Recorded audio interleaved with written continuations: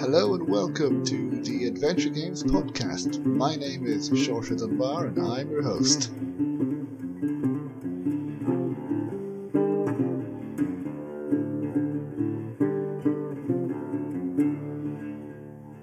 Thank you so much for joining me for another episode of the Adventure Games podcast. I hope everyone is well. And this week I am joined by Tom Hardwidge of Tall Story Games. And Tom was kind enough to speak to me about, well, how he founded his company, how he discovered indie dev community in general. And he spoke to me about his puzzle design, which was really interesting. And he spoke to me about games that he's made, including Where's My Cloak, Lockdown, the point-and-click adventure game, Hair of the Dog, and of course his upcoming adventure game, Lucy Dreaming, and the Kickstarter. Now, Tom mentioned that the Kickstarter would be beginning of May, but it's actually going to start on April 27th. So I would really recommend that people check out the demo which we reviewed previously, and check out the Kickstarter if you'd like to help him fund the game. It's retro LucasArts inspired, and it's looking really good indeed. So, without further ado, here is a trailer for Lucy Dreaming and my interview with Tom Hardwidge. So, please enjoy. Lucy's dream will never, ever end. Well, that's quite enough of that bollocks. Lloyd, you're sick. Ooh, a little silver key. How exciting. He looks like a giant green bucket with eyes. Hey! Oh, he's so tiny.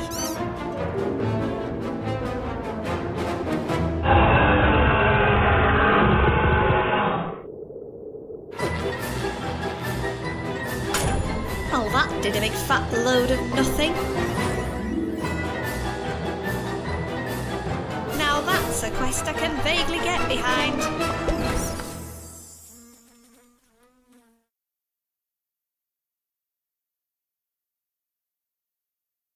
Thank you so much for joining me for another episode of the Adventure Games podcast. And I'm delighted to be joined by Tom Hardwidge of Tall Story Games today. Tom, how are you doing today? I'm very good, thank you. How are you? I'm very good. Still in lockdown at time of recording. And presumably when we record or when we release this interview as well. Yeah, still stuck at home at the moment. I'm in the home office. We've got a converted garage outside our house, and I'm kind of locked in here at the moment. That's what I'm doing. So it's the only place I can kind of guarantee that it's going to be relatively quiet. I'm sure that there are many people listening who can relate. Because I've heard people say that they're in cupboards, that they have to go, to a closet, so, which is, like a small space, which is not that noisy, and garages and just different places that we never thought we would be this time last year. No, we had, to be honest, the worst sort of scenario we've had in terms of being stuck somewhere small was when we were doing the voiceovers for Lucy Dreaming, which we'll chat about, and also for Hair of the Dog. My wife did a fair bit of the voiceover work for that, but we don't have any kind of proper recording facilities here. So we've got a weird big wire drying rack thing that we use, when you're drying sheets. So she was kind of on, we've got a spare bedroom, which is tiny, and she had that kind of propped over that, and then a big double duvet over the top, and was stuffed under there with an old camping light kind of hanging from underneath it, trying to read out all these bizarre bits of dialogue that I've written for her. So that was her life for a good couple of months at the end of last year anyway. So. Well, again, I'm sure a lot of actors and people who work in studios and radio can relate. I'm guessing, but she was pretty good, as Thomas and I said in our review. So we listened to that earlier today, and because like I said, we work from home, and she was doing some work in the desk behind me, and I was just having to listen to that because I saw on your Discord server someone had said, "Oh, by the way, the demo was mentioned in one of the episodes. So I thought, well, I'll have a listen. And I was listening through the episode, and we got to that bit. Oh, listen to this. And then you started kind of like waxing lyrical about her voiceover work, and she was she was always getting quite teary. She was like, oh, they really like my voiceover. It was really nice. Yeah, I'm known to make people cry, and not always for good reasons, but no, this was good. This was good. Oh no, Thomas and I were genuine, and we will talk about that just a little bit, and we'll hopefully upload a trailer, at least audio trailer, because you can hear her voice in the trailer as well. So which is, again, really good. Yeah, she's to be honest, she's not a professionally trained voice actress or anything. But she did a lot of amateur dramatics when she was younger, and right.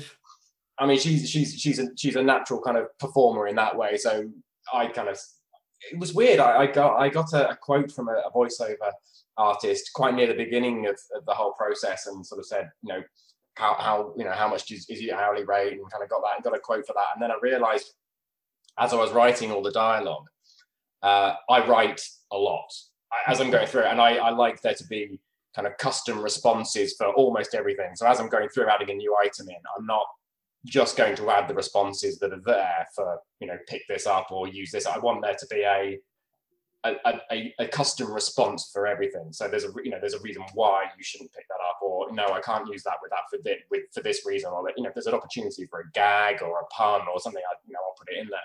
And then when I kind of got to a point where I'd written a certain amount of the demo, a certain percentage of it, I exported all the text out and had no idea how much I'd written, and there was over 8,000 words. Wow. Yeah. So, okay, I'll send it over and get a quote. And the quote came back as about £20,000, which is kind of fair for the amount of work that was involved. It's like, I can't afford that. And then I was chatting to the family, and they said, well, why don't you just ask Emma to do it? I don't know. I'd not really thought about that. And I thought, would you be interested? She went, yeah, go on, I'll have a go. And she did a few recordings. I'm like, this is brilliant. This is perfect, and it's free. So that's brilliant. Two great things there: brilliant and free. Yeah, the only cost is her dignity and having to sit in a cupboard underneath a washing rack. Well, you can't put a price on that. I mean, I have heard other people say as well that they got their spouses or family or friends to do the voiceover. It doesn't always work, but in this case, I think it did. Yeah, no, I think I kind of landed on my feet with that one.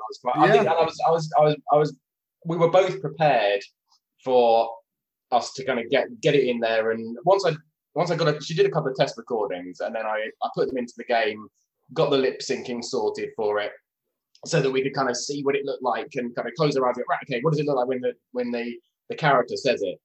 And it just worked. And it was I've sped her.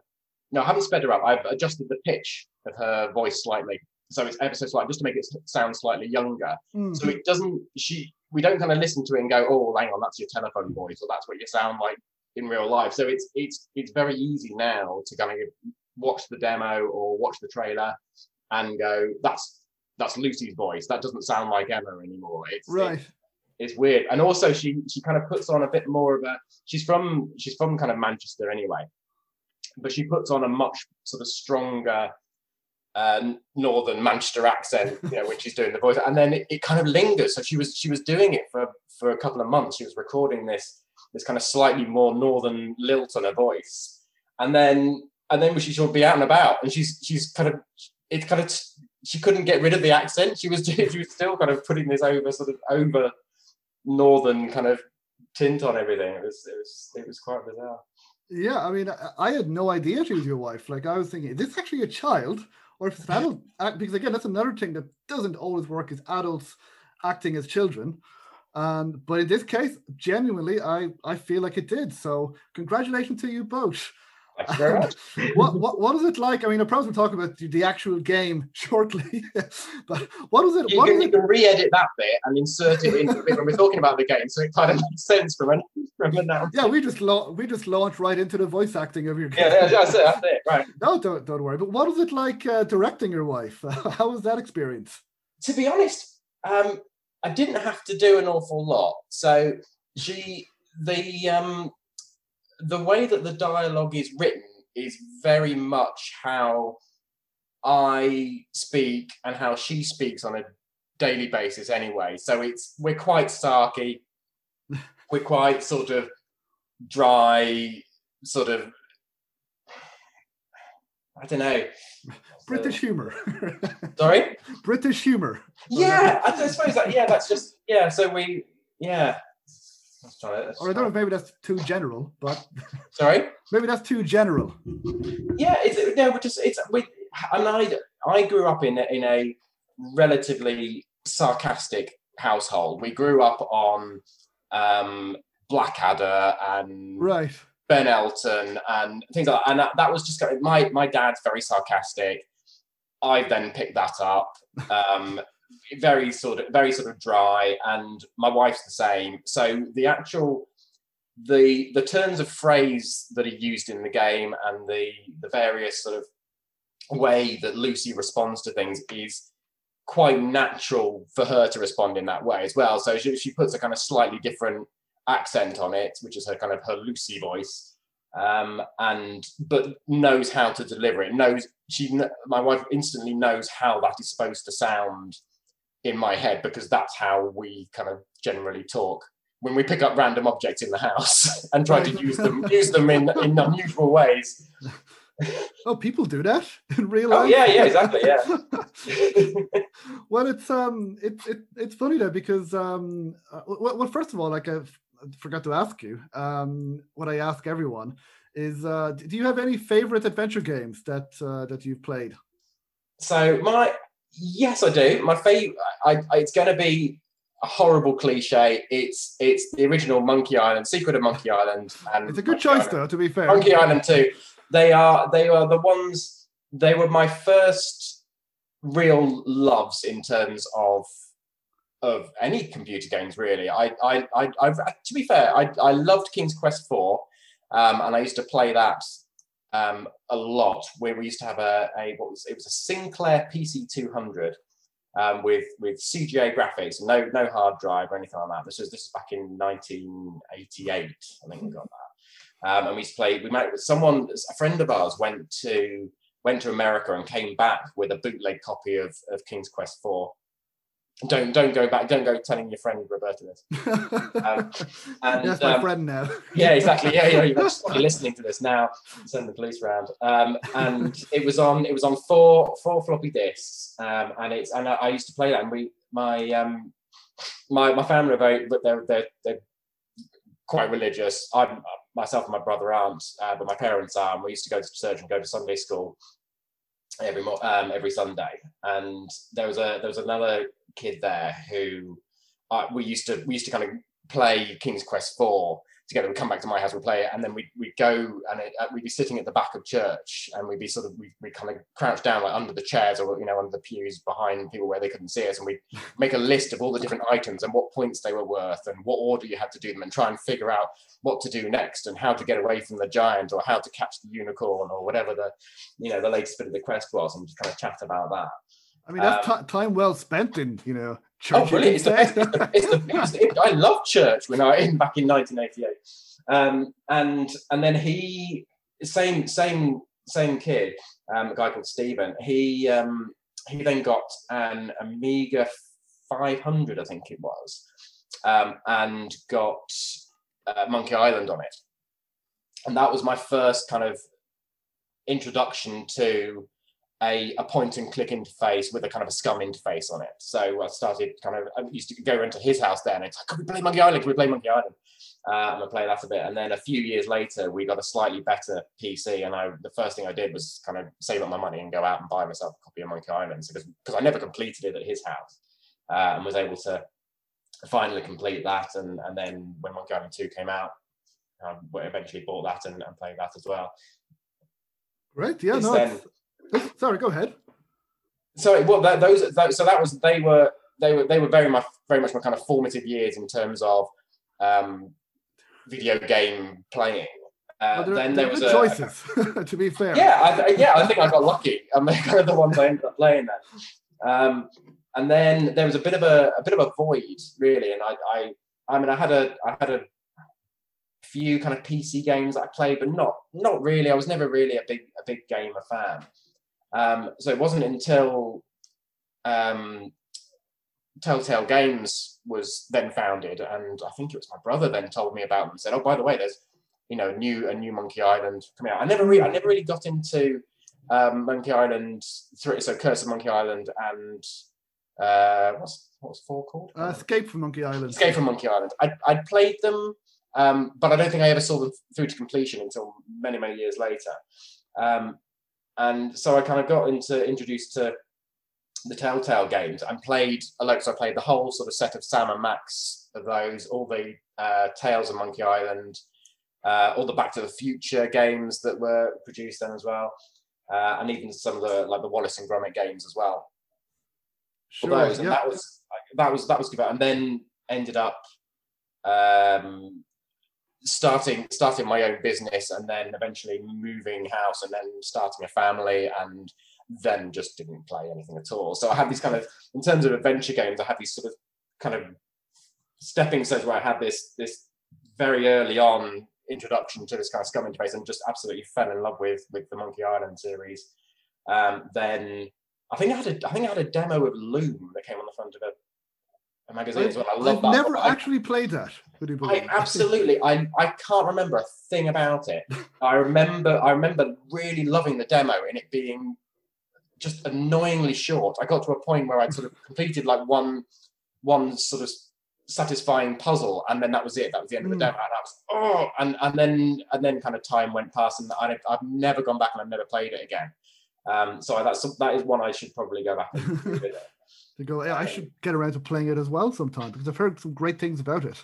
Well, I know, all I can tell you is that when I was 14 or 15, I very much enjoyed playing it. I can't tell you anything more about it. It's a similar look and feel. I think I was still very much, enamored by the pixel art Sure. feel and things, and that's, yeah. Well, since then, as you mentioned, you've been busy, and you and your wife, I believe, founded Toy Story Games. So what were your objectives in founding this studio? So, right. It's the objectives in founding a studio.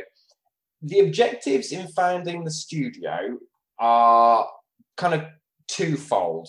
They're not particularly exciting. One is in keeping any work that I do or we do that is game related separate to our existing business, which we run, which is essentially like a digital design business that we've been running for the last 10 years. So that's all kind of set up. That has its own set of accounts. And my wife is very much the keeper and the organizer of the finances and the accounts and the management of that. And as soon as I started getting into a kind of industry in terms of, indie game dev, which was beginning to go off on a bit of a tangent and potentially would have very different revenue stream in terms of crowdfunding is very different. Investing upfront in a product and then selling units of it at a later date is very different to what we do currently, which is a client will come to us, say, I want you to design this.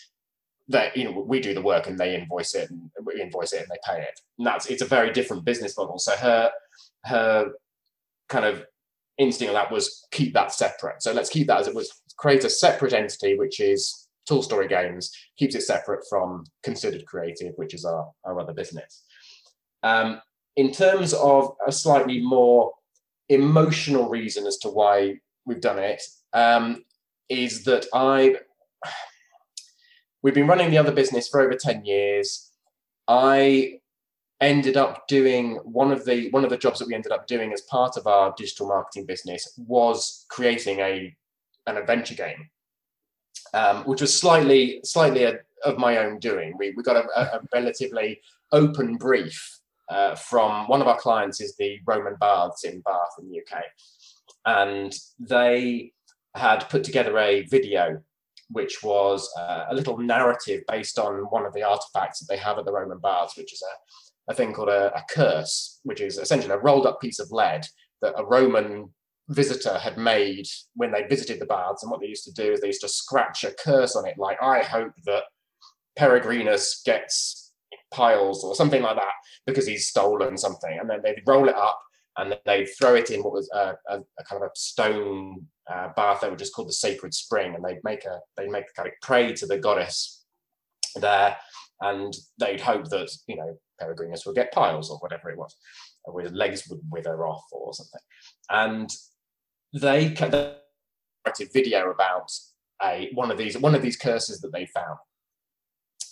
And they kind of came to us. We'd done lots of work for them in the past, doing various different competitions and online things and apps and things that we'd made for them, and said, look, we really like to do a game of some kind. And at this point, I had no idea that the indie game dev community even existed. This was less than 2 years ago. I had no idea that if that was even a thing. I didn't know that adventure games and point and click games were still being made. As far as I was concerned, when Telltale Games kind of disappeared, that was it. No, I was not going to get any more point and click adventure games. I was stuck. I'd have to go back and play Loom. And that was all I was going to, I'd have to go on eBay and find games that were made back in the 90s. So I kind of said, well, wouldn't it be really cool if we could make like an old LucasArts style pixel art point and click adventure game? And luckily, one of the marketing people at the Roman Baths was really open to that idea and was a kind of a bit of a gaming nerd herself, and said, yeah, go on then. So we got some budget for doing that, and we create. And I then, like I said, not knowing that there were game engines that do this kind of thing, I decided to sort of take it on myself to just program one in HTML and JavaScript just from scratch in Dreamweaver and Notepad of all things, just to kind of just go, well, I can probably fumble this together in some way. So kind of created this mini point and click game engine. I think we had 3 months to kind of produce this game. And so kind of, so went ahead, worked out a plan for what all the puzzles in the game were going to be, what the different characters were going to be. And this is all based very much on my memory of games I'd played 20 years ago? Over 20 years ago. 20, yeah? How old am I? Can't remember. Anyway, back whenever they came out. But, it was going back to the 90s. It was they were based, the puzzles, the kind of the humor and everything was based on my memory of that. And presumably probably a little bit on the Telltale games as well, although it was very much the pixel art style that I wanted to emulate, and that was kind of where I saw it fitting. I mean, it looks gorgeous, I have to say, from the screenshots. I still have to play it myself, but it looks, and I'm always really interested as well in that time period. So, and with the pixel art as well, it looks beautiful, and I can't believe it's free. Which one's this one? Where's My Cloak? Yes. I mean, all of them look very nice, but this one we're talking about looks really, really nice. Just, which I know it's, not great for podcasting, but as you said, the pixel art in it as well, it looks definitely very professional. Oh, thank you. And I'd never really done any pixel art stuff before, so it was kind of. But I am a designer, so I've been drawing cartoons since I was. Okay, so there is something. I can illustrate, and I most of my illustration and animation work previously was very much kind of vector illustration, so more cartoony. But also, I've been using Photoshop since I was 16, so I've been using that for 25 years, and I know that would explain it then. Yeah, so all my pixel art stuff that I do for all my games is all done in Photoshop. It's probably the most cumbersome and inefficient tool for doing it, but because I know how to use it, it's not for me. It's quicker, and I've looked at other programs and gone, you know what? At the moment, I don't actually have time to learn how another program works, so I'll just quickly knock it out in Photoshop again, and maybe I'll learn another bit of software later down the line. And then the next time I'd come to another one, I go, no, I'll just do it in Photoshop because I know what I'm doing. We made this game for the Roman baths, and then which was all based in HTML, so it could run on their website and run on mobile. So it's all responsive for mobile as well, so it kind of shrinks down and nice on mobile and things as well. God, don't test it. I can't remember how good it is, how well it works. As far as I remember, it works well enough. But it has you can save your game and load games. And thank you. That is one of the biggest bugbears of mine. For anyone who listens to the podcast knows that if you cannot manually save the game, it makes me stressed. Because I think there's going to be a knock on the door and I'm going to miss out on the game, or I'll have to continue playing, or I'll have to replay a section of the game again. So thank you for that. Yeah, but give it a go. I mean, it's not. Yeah. It was because it was programmed based on my kind of limited. I didn't consider myself to be a web developer either. I'm a designer. I'm a kind of creative person by trade. So I programmed it based on my limited kind of JavaScript and HTML kind of programming knowledge, and it was enough to kind of cobble it together. Right. Well, but it seems to work. No, I'll have to check it out, because I love that. I love history and I love that time period. So really curious to play it. Then another game of yours that I did actually play, most of it at least, is Lockdown. And I'm sure people who hear that word might be going, "Oh Lord!" But it's actually it's a really good game, and it's it's positive as well, for what I found. I presume did you make this game? I presume you made it during lockdown. Yeah. So that one I started. So going on from the Roman baths, after that was made in 2019. Where's my cloak? And ever since then, I basically had this kind of game engine that I'd written sitting there, just waiting for me to have enough time to build another game. And I had a couple of ideas, another kind of point and click game I could make. It was really good fun. I'd like to do it again.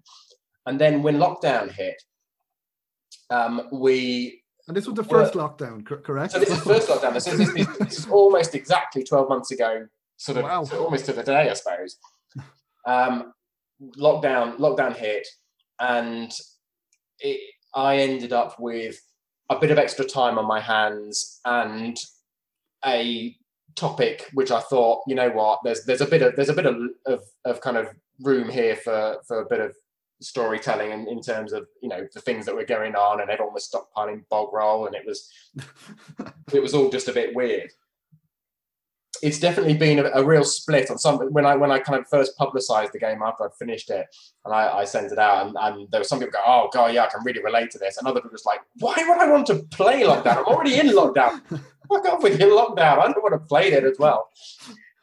So I had this game engine, and I had this idea, had this topic, and it kind of the puzzles and everything kind of wrote themselves. We had at the time a 5-year-old kind of running around. So one of the children in there, they're all sort of a kind of ambiguous age. So there's one who's like clearly an older teen, but could be anywhere between, kind of 11 and 15. And there's the younger one who could be a 4 or 5-year-old, but could be a 7 or 8-year-old. You know what I mean? They're just, at no point is it sort of spelled out kind of how old they are. So because I wanted to make it as relatable as possible for people.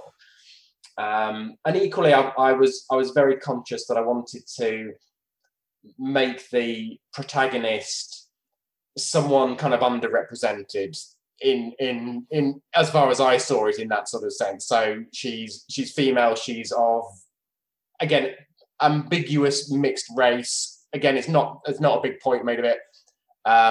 She is presumably a single parent, but there isn't a kind of a dominant male figure anywhere in the game. There doesn't need to be, and she's a scientist, and I really kind of wanted to kind of have a protagonist that I felt was sort of underrepresented in that sort of thing, in that sort of genre. Yep. So I wrote the kind of puzzles and the plan for it. That kind of came relatively quickly. There were a few kind of hot topics on at the moment. I think there's one puzzle which is kind of involves the fact that the garden hasn't, like the paving had started being put down in the garden, but hasn't finished being put down, and then the builders have gone away. Because I was looking out the window, and we had lots of slabs of paving piled up outside because someone had come and put our paving. So it was very sort of inspired by what was going on around me. But yeah, basically using the same exactly. So if you play Where's My Cloak and you play Lockdown, you can see exactly why, it's using the same kind of layout, the same basic kind of format in terms of the verbs that are used and the way the inventory works and that sort of thing. Right, and as I mentioned, what I liked about it, because I admit that when I first saw it, I was in two minds. I was, like you said, some people said, "Oh, we're living through lockdown. Why would we want to play it?" But then I thought the graphics look nice, and let's try it. And I was very pleasantly surprised because it wasn't. I mean, it's realistic, but it wasn't a miserable existence that a lot of us are having in lockdown. It's positive, it's funny. It's without being a satire, because it's. Like at least the first one, there were kind of like funny moments. Maybe not for everybody. I don't know how to describe it, but that's, what I liked as well. It wasn't going further into the miserableness of it. And I think as well, hopefully years from now, when this is all behind us, our children will ask us, "Mom, Dad, what is lockdown like?" "Well, son, daughter, there's this game that is available. Yeah. You can play this." That's exactly one of the things I wanted there to be. A bit of a record of what because was. It's weird what we're going through. It's very weird. I want people to kind of look like I wanted like my son, and I want to be able to look at it and go, this is what we made. God, do you remember when everybody did this and and everyone was doing that, and it was really weird, and God, do you remember the hand sanitizer? What was with the hand, and things like that. But I'm sure in a few years' time we'll look back on and go, good God, I completely forgot that was our lives. For the whole world is going through at the same time. Really. And you're seeing it come in waves. So you're seeing, suddenly it hits Italy first, and then you've got kind of pleading videos being just displayed on the internet saying, "God's sake, you got to take this seriously. This is mental." And then there's everyone going, I don't care. It's nice sunny weather. I'm going to the pub, and he's like, "Oh God, this is all going horribly wrong." Yes, this is going badly. I remember. And another thing I like the final thing I say about Lockdown, the game, is that apparently 50% of all donations will be given to Women's Aid. Is that correct? So that's because it was done. It wasn't done to. I still don't. I'm getting there, but I still don't consider myself to be an indie game dev particularly. It's not. You've made a few games now. You know what I mean? I'm sort of. I feel like with Lucy, I feel like I'm kind of now. I've actually, as of today, I've released the demo. I suppose I can probably call myself an indie game dev. Yeah, and I've used the hashtag enough on Twitter that I should. I've definitely been pretending long enough. But in my own head, I suppose okay, I can kind of consider myself that. But up until this point, I felt like a bit of a fraud, and I'm still kind of earning my wings in terms of actually being able to kind of give myself that label. Well, you've made 3 games, because the third game you made before Lucy, I believe, is Hair of the Dog, which I believe did you make that in 2 weeks? That was it, 12 days. I managed to deliver it 2 days before the deadline because I had another work deadline I had to do when the deadline hit. So I had to get it finished 2 days earlier than I needed to. And what was that experience like? I don't know for other game developers, or even if you're not a game developer, because I can't, from what like I've never made a game, at least not yet. But one thing that I've heard is that it's very hard making a game, any game, particularly adventure games. So how did you manage to make one and release it in less than 2 weeks, in 10, 12 days? I don't know if it's just because of the industry I've worked in before, or the fact that I'm doing everything. So the doing the artwork was quick. So each one of the scenes probably took me 2 to 3 hours to build. So I can spend an afternoon on a Saturday doing that, and with it, by the end of the day, I've got most of the scenes kind of drawn out. The programming, I'd already, by this point, I wasn't using my Bobbins HTML engine that I've written myself. I'm now using Visionaire Studio, which does all the hard work for me. So as far as I'm concerned, all I need to do is write a load of crappy jokes and put all the dialogue in and assign them to a particular little bit of pixel art, and essentially the game just sort of builds itself, which I still think is just magic. So that was because I'm doing all of it, I'm able to manage my time. I mean, don't get me wrong, I hardly got any sleep during the whole process. Right.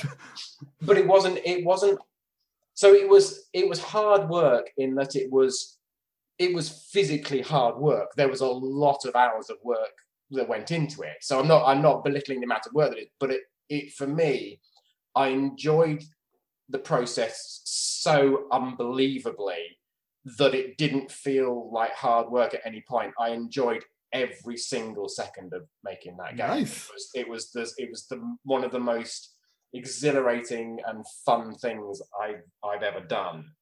So, and the other thing is, although it was technically released before Lucy, I'd already started developing Lucy, and I'd already started using Visionaire Studio for that. So when I got to doing Hair of the Dog in November, or then end of October, or whenever, end of last year, anyway.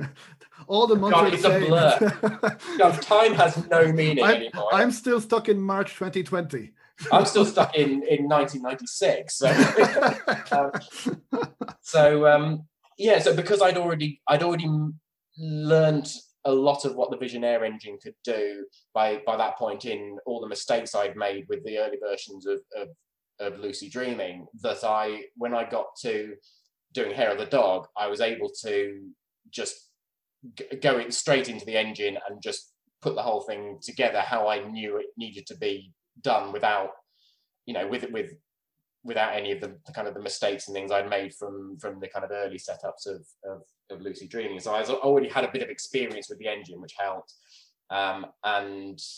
And then the voices for it, because it's fully voiced as well. Oh, it's fully voiced as well. Yes, you mentioned that your wife did a voice for. So she did one. There's only one female in kind of reverse to Lockdown with the female lead. This and Lucy. There's only one woman who's a rather unpleasant pie lady. So she did a voice for Mrs. Figgins, the pie shop owner. And all the other voices were done by a friend of mine called David, he was best man at my wedding. I used to work at an advertising agency with him sort of back 20 years ago. And he's never done any voice acting before, but he has done a bit of acting, and he used to do children's television presenting as well. So he's very comfortable with sort of putting on a bit of an act. So I said, "Oh, do you fancy?" He likes games. Do you fancy doing some voiceovers for him? He went, "Yeah, go on then." And so I went, "Go on then." So I sent him some of the dialogue that needed recording, and he goes, "Oh, okay." So he's got really low self-esteem, bless him, and he was so worried about things.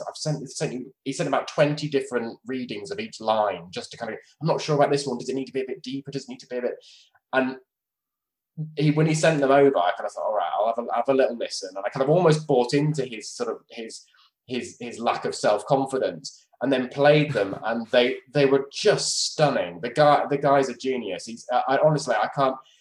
His voiceover absolutely made that game what it is. It's like he voiced all the characters. There's like a street urchin. There's like a gruff Glaswegian drunk. There's a kind of circus ringmaster. There's a kind of sweet shop seller. There's like an old guy, a young guy, and he just did every single one, and they're all different, and they're all just absolutely perfect. So he basically just, I gave him the file. I got all the dialogue written on, let me think. So we start, I think not the brief, I call it a brief because that's the sort of the world I'm used to. So the theme for the game jam, I think, was released on the Saturday sort of midday, I think it was. And I didn't do any of the artwork first. I basically set up the game engine and wrote all of the puzzles and all of the dial. I planned out all the puzzles on the Saturday night, after I got the theme. And then by Sunday night, I've written all the dialogue. So I basically just sat on like all day on Sunday and just wrote it and just put all the items in as like little things in the engine, but with no kind of. I think they all had like a little. I think like characters just had a smile, where they were just a smiley face, and every object was just a square, and every scene was just a big red rectangle or something. And I just kind of put those placeholders in, wrote all the responses to everything, all the puzzles, all of that, and then was able to send him the dialogue spreadsheet to gave him a week and a half to get all the voiceovers done while I was essentially colouring in and putting all, doing all the artwork and that's really impressive. It's not only were you able to release this game in less than 2 weeks, but you got it fully voice acted and everything in that time. It was, I because I mean, for me, this is the first time. So none of my other games have been voiced. So I've never sort of kind of had to deal with that kind of side of things before, and doing like mass imports. And it's all lip synced as well, so I having to kind of sort out all the lip syncing for it and things. And so that was why I wanted to get it all written, really kind of at the sort of front end of the project, so that I knew that I had time to get it all recorded and get it all lip synced and sorted. But so when the voiceover files arrived, the rest of the game had already basically been kind of put together. I suppose I'm just sort of used to kind of working to relatively tight deadlines for clients and things. So I'm just sort of, that's just sort of, that's my deadline. That's what I've got to do. So I just sort of did it. And originally I had a few more kind of puzzles and things in there, and I did end up cutting a few bits out that more because they were unnecessary rather than because there wasn't enough time. I thought they were too. They were just like filler. They weren't adding anything to the gameplay. So I thought, actually, you know what? I'll lose that whole puzzle bit because I don't. I've made finding a particular item slightly more difficult because I felt like it, rather than because it actually added anything to the game. So I thought, I'll cut those bits out and it save a bit of time. It was good as well. Laura from the podcast, I believe, played it and she really enjoyed it. So it worked out really well. Yeah, no, I'm really happy with it. The only thing I think, if I went back, the only thing I'd change in terms of what would have been easy to change is the name. I think the name, although I like the name ties in really nicely with the story, I think it's made it quite unappealing for people to play. I think people have looked at it and gone, "Hair of the Dog, don't fancy playing that." You know what I mean? It doesn't sound like a fun thing to play. It sounds like, was it about going out and drinking? No, I'm not really interested. It doesn't sound that. And so that's probably the main thing. I think that if I changed the name of it, I think it would be a more appealing kind of game for people to play. But then it's only a jam game anyway as well. Exactly. Yeah. So you know what I mean? It doesn't have to. All it had to do was kind of prove to myself and to others that I could actually do something. So well, you managed to do that. So congratulations, that is Hair of the Dog. And now you're working on, I believe it's your biggest game now, Lucy Dreaming, which we spoke about the demo, which we really enjoyed, and we spoke about the voice acting before. What is this game about then? So just what is the story then in this game? In a nutshell, and not wanting to kind of give too much away. Right, of course, without spoiling the story. But in the nutshell, the concept is Lucy is a young girl who has a recurring nightmare. And when you first start playing, you don't know why she has a recurring nightmare. You just know it's a pain in the arse and she doesn't want to be having a recurring nightmare. And you then essentially go on a kind of a journey with her to learn how to control her dreams and try and get to the root of her recurring nightmare so that you can essentially get a good night's sleep. That's it in a nutshell. That's what it is. Again, very relatable. That's all we want now, to get a good night's sleep. Exactly. It's very very much my own pain at the moment. So obviously it's going to be, as an elevator pitch, she's got a recurring dream and she wants to get a good night's sleep. Doesn't sound like this kind of sexiest game that you want to play. In reality, it's going to be humorous and slightly bizarre and thoroughly British and sarcastic and just a bit silly and a bit, there might be a few knob jokes in there and that sort of thing. It's sort of a kind of young adult humor.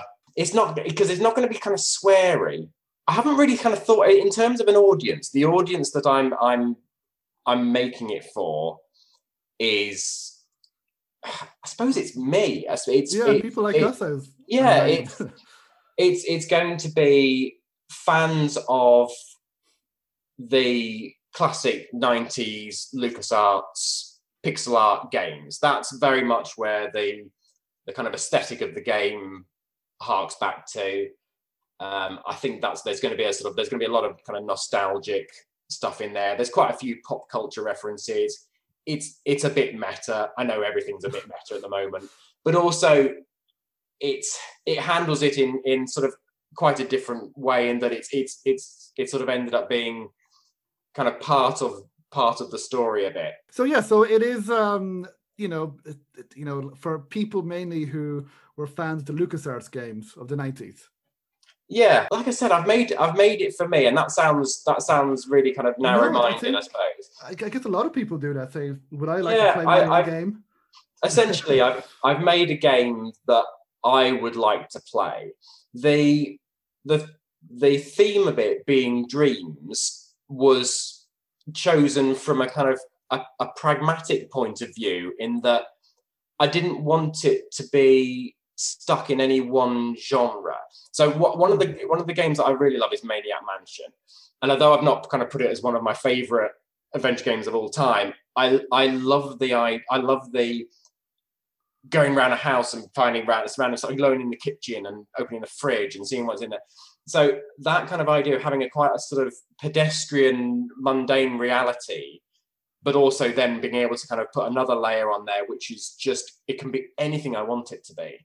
So if I want to give her a pirate dream, I'm not going to give her a pirate dream, but if I wanted to give her a pirate dream and I wanted to kind of, go down that road, I could do. If I wanted to put her in space, I could do. If I want to put her underwater, I can do that. I can do anything I want. So I wanted to create a theme that was flexible enough for me to be able to just have complete creative freedom with. And the dreams, I believe, I'm sure, gave you that freedom. They are a very fertile ground for bizarre, anything you want to put, anything you want to throw at them, you can kind of get away with for some reason. Right. So I believe you can talk to a giant duck, you mentioned as well. I wouldn't have said you can talk to a giant duck. I've had a few things. So in the giant duck doesn't appear in the demo. Okay. But when I originally came up with the concept for the game, I had a kind of a vision of there's a certain kind of duality in the game. So there's relationships between the real world and the dream world. There are puzzles that you can solve in your dreams if you can remember stuff, or you know stuff that's happened in reality. And equally, you can maybe unlock a hidden memory in your dream, which you can then use to help you with a puzzle in real life. So it could be something like a tune or something like that you remember in your dream, and then when you're able to kind of play that back in on an instrument or something in the real world, then that can help you unlock a puzzle. It might be a combination on a lock, or it might be something that it might be these are examples that aren't necessarily in the game, but are ones that hidden memories that could, if you unearth them, if you're able to remember a particular favorite thing or something about a particular character, then you could then go, right, I remember they said this, so I can then go back and I can then use that information to solve a puzzle in the real world. So there's kind of cross-pollination between the dream world and reality.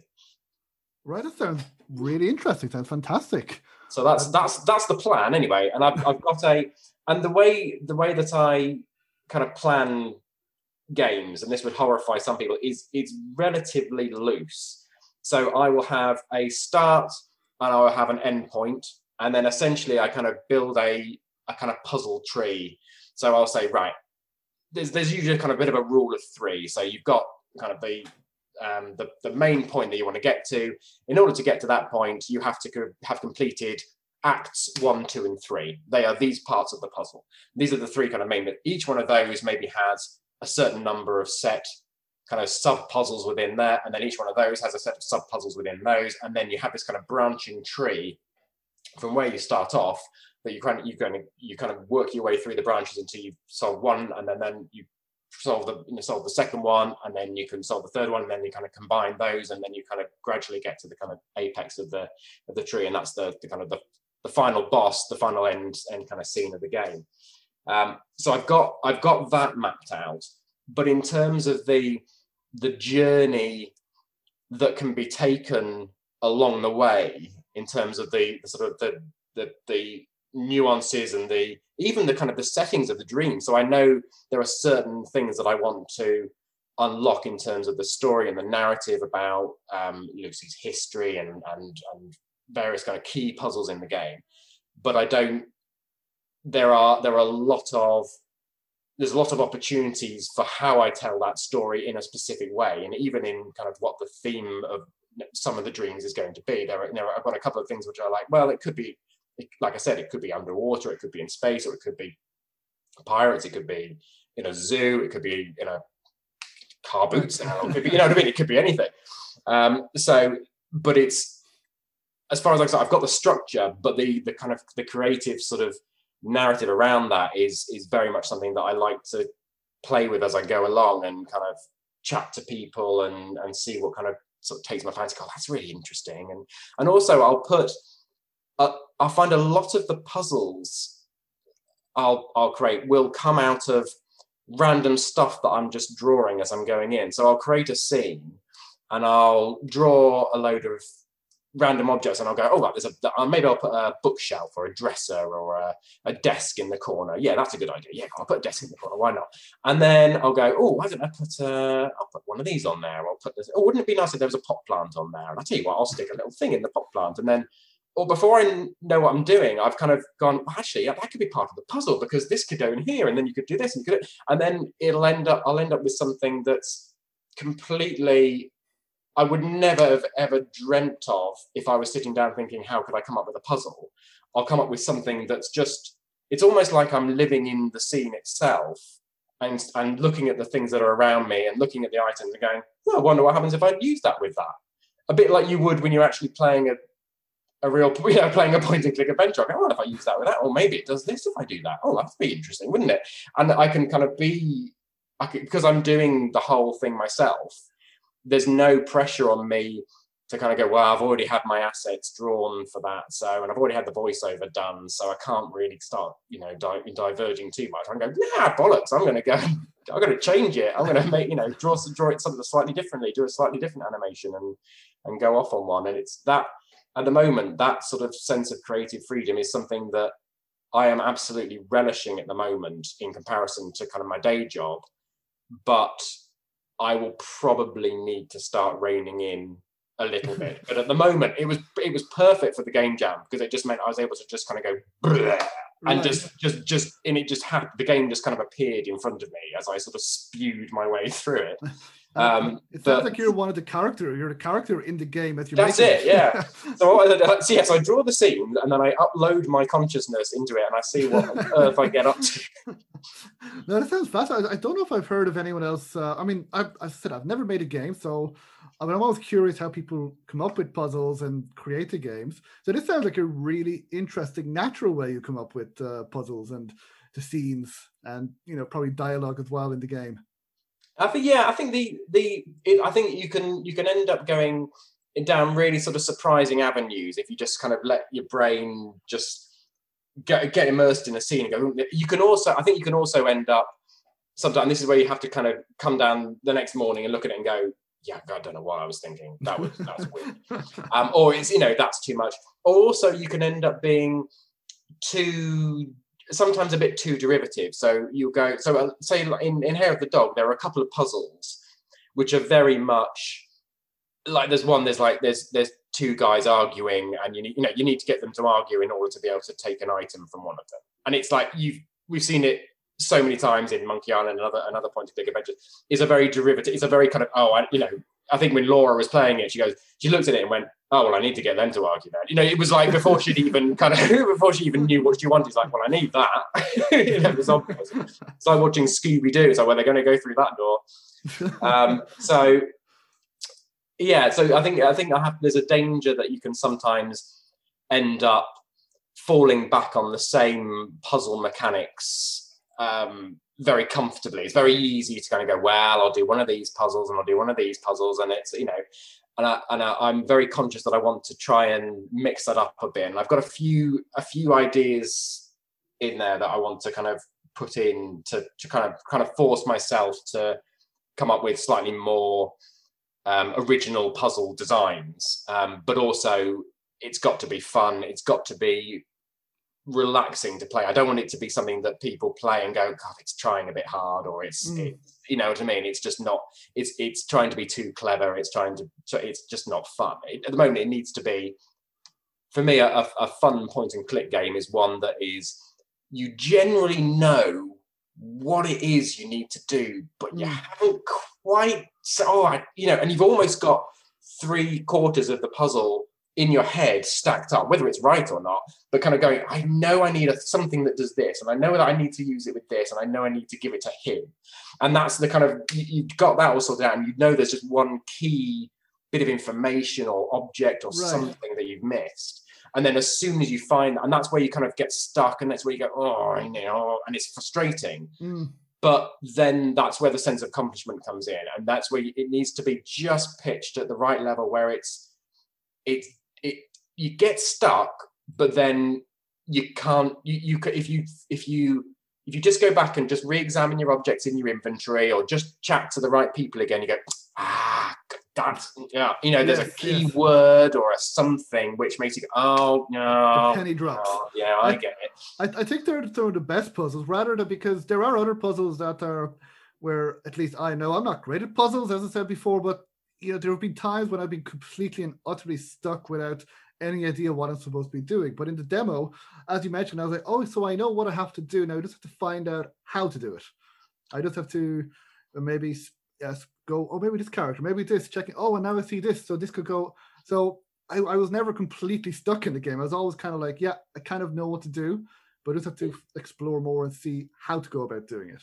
Yeah, that's something that I've learned more about the intricacies of puzzle design, not in terms of designing puzzles. It's relatively simple to design a puzzle, which is, I'm missing this. I need to find it over here, but I need to get a key in order to get to it, or whatever it is.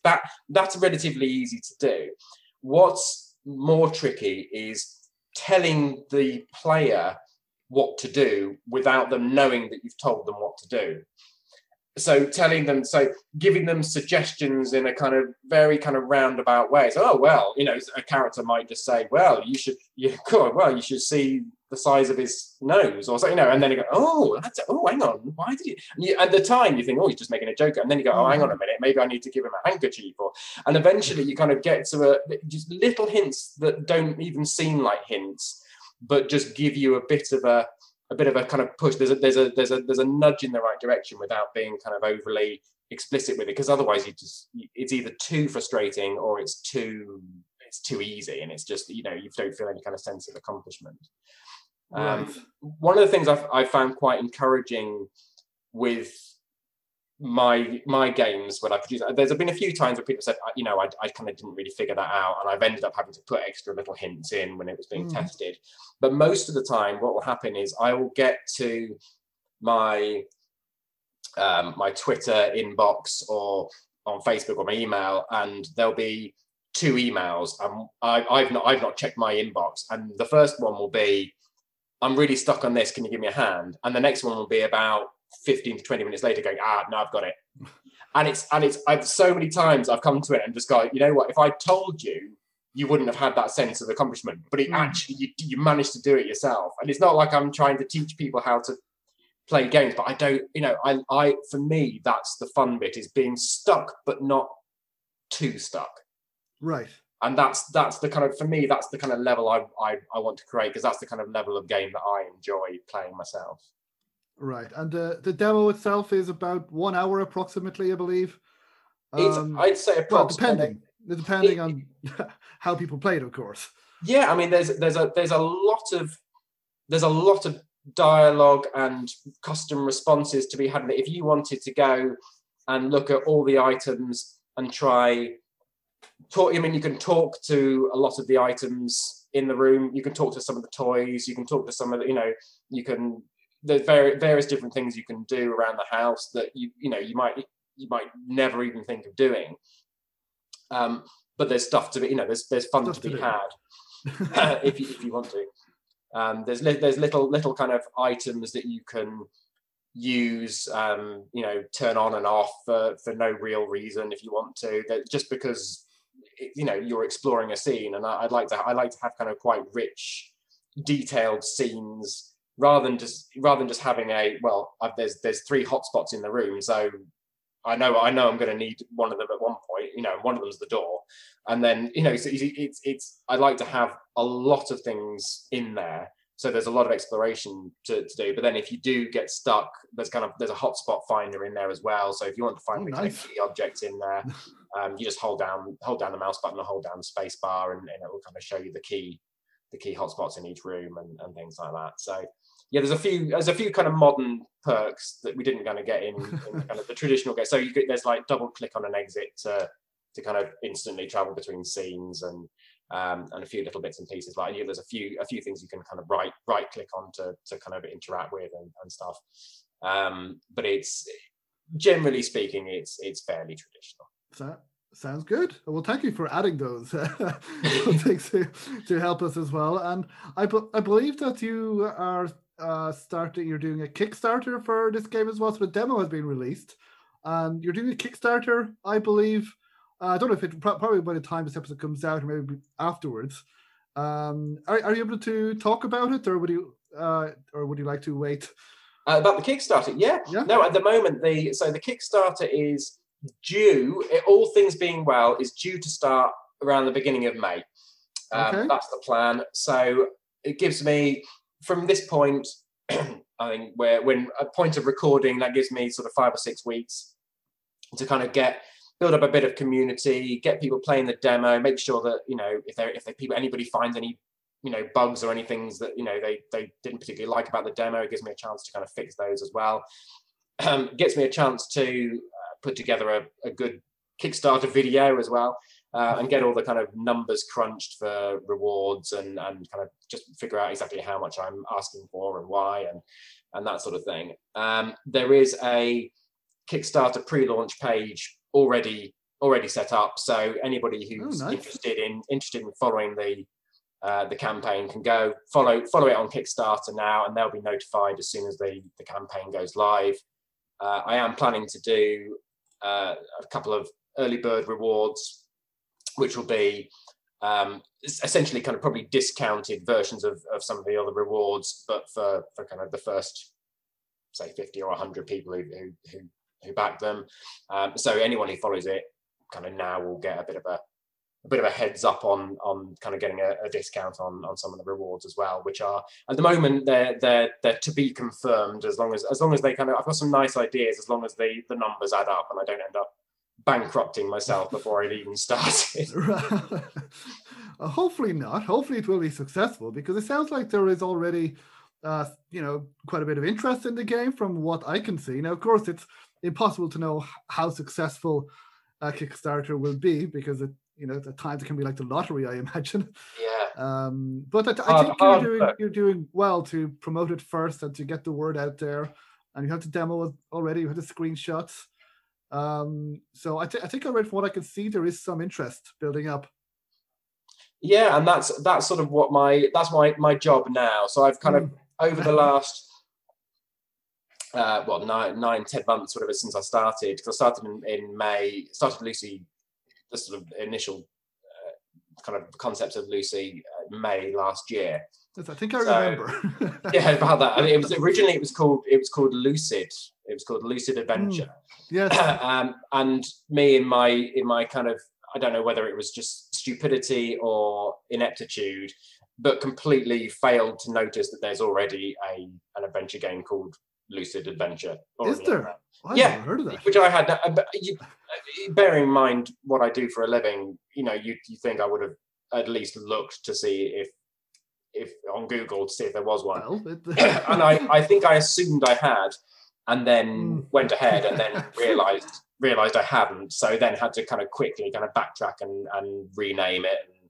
And that then kind of buy a different domain name and start, luckily I hadn't kind of got to the point where I was, producing anything on Steam or Itch or anything by that point. So I was able to kind of control that.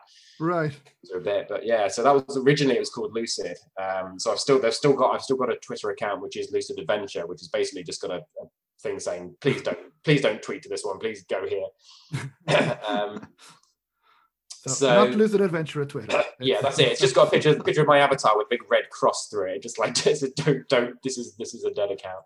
And we will definitely, we will add the link to the Kickstarter once it's live in the show notes. And we will mention it because I think the three of us are generally, myself, Thomas, and Laura. I said three of us, not an invisible person in this interview. Don't know how many invisible people you've created in lockdown, but they're all there. They're all in my head. That's the only reason why I'm creating adventure games, is so I can talk to all the invisible people that I've created. And you put them in your game. That's it. That's great. I should do something like that as well with my invisible people. Where can people find out more about the game and about your company? And do you have a website? The best place is probably to follow me on Twitter. To be honest, that's where I'm doing not Lucid Adventure. Sorry, not Lucid Adventure. No, don't follow that one. So no, it's Tall Story Games is the again, it's something I assumed that there would probably already be a company out there called Tall Story Games somewhere in the world, but there isn't. Wow. So I was able to get Tall Story Games Twitter handle, Facebook, Instagram, everything. So whatever channel you want to find me on, do a search for Tall Story Games, and if I'm on there, that'll pop up. Fantastic. I've also got tallstorygames.com as the website, and there's Lucy Dreaming has its own website as well, which is lucy-dreaming.com, and that's got my devlog kind of blog on it as well, which is kind of my journal going through the whole indie game dev experience from nothing through to where I am now. So I think the first entries on the blog are me kind of trying to figure out what game engine I'm going to use. Am I going to build it in my HTML engine? Can I, how can I go about doing that? I was looking originally into adding kind of characters and walking characters in it and how that sort of algorithm was going to work. And I did a bit of a kind of tech blog about that. And then I decided that actually I was going to save myself a lot of hassle if I just used an engine. But there's chronicling my whole kind of journey through kind of the game dev process is sort of all kind of all in that blog as well. That sounds interesting because quite a few people they ask me when I do the interviews, they say that's what they want to know about. So because when they want to make their own game, so I'll include links to that if you are interested in what it takes to make an adventure game, you can check out your blog. And do you have a potential release date that you'd like to, or is it still too early for the release date of Lucy Dreaming? So it depends on how successfully I fund or don't fund on Kickstarter. Right. The preliminary kind of launch date is I'm giving myself kind of 12 months. So my thought is if I launch the Kickstarter at the beginning of May to end of May, beginning of June, 2021, then I'm looking at a similar time, 2022, May, June, is roughly what I'm looking at. If I fund beyond my wildest dreams, then stretch goals that I'm considering will involve adding extra dreams to the game as well. So, which I'm hoping that then backers will be able to vote on or collaborate on, and even kind of have a bit of a say as to what which way the kind of game's going to go. Like I said, because it's quite a fluid game design process in that respect, it's relatively simple for me to kind of rework it or kind of add more dreams into the process and just kind of add more layers to the story as I go along to and kind of expand it slightly if I want to. So if I fund to that level, then it might push the release date slightly further slightly further back, but it will mean that there's a longer game. Sure. Or I might produce it as a separate mini episode, depending on how how that kind of goes. But that's the plan anyway. So give myself 12 months. My problem with developing games is over delivering rather than under delivering. So the demo that I've released today is actually the second demo that I've created, because the first demo that I created was over 2 hours long and was far more involved and was essentially most of the kind of the first act of the game, because I kind of assumed that actually what people needed to do was see the kind of the dream control mechanic and how that was going to work, and kind of experience at least kind of one dream state, and then kind of and a kind of a cross dream and reality puzzle. And so I had all that built into it, and I had that tested, fully voiced, all done, ready to go. It was, it went down really well. And then I was speaking to Jonas, who from Prim. Yes, who had a successful Kickstarter as well. Congrats to him. Yeah, no, I've been tapping him for as much advice as I can. But he's using the same game engine as myself. He's using Visionaire as well. And so we've been chatting over the last year, collaborating. He's been giving me tips on things. I've been helping him out with a few bits and pieces. It's been great. Well, thank you so much, Tom. Is there anything else that you'd like to say before we finish up? Oh God, is there anything else that I feel like I've said too much already? No, you can never say too much. But if there isn't, No, I don't. I'll quite happily waffle on, but without any kind of stimulus, my brain will just seize up. Right. Well, what I would say is check out the demo. We'll include links to that and the Kickstarter when it's released as well. If you wish, you can check it out to see what you think. As I said, we really enjoyed the demo, and we're looking forward to the Kickstarter and the game.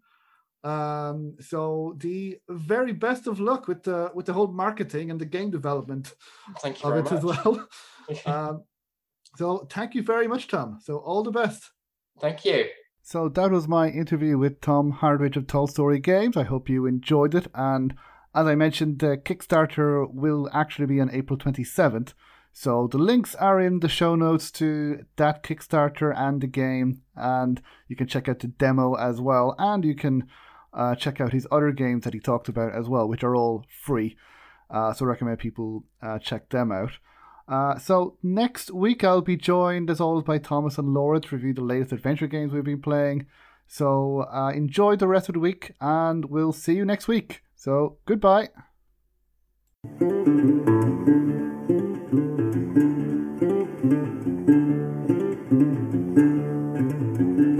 So if you like the Adventure Games podcast, then please subscribe, rate and review. Wherever you listen to podcasts, please leave a review on iTunes if you can, as every review helps, and reviews will help get the word out, especially for adventure game developers who appear on the podcast. Now, you can also follow me on social media. You can follow me on Twitter at AdventGamePod. You can follow me on Facebook at Adventure Games Podcast. You can also follow me on Instagram at Adventure Games Podcast as well. And we're also on Discord at Adventure Games Podcast. So if you are an adventure game developer or adventure game player, you can follow us there. So again, please feel free to retweet and share podcast episodes and the podcast to people who you believe may enjoy it. And you can also find more information about the podcast on www.adventuregamespodcast.com. So until next time, thank you.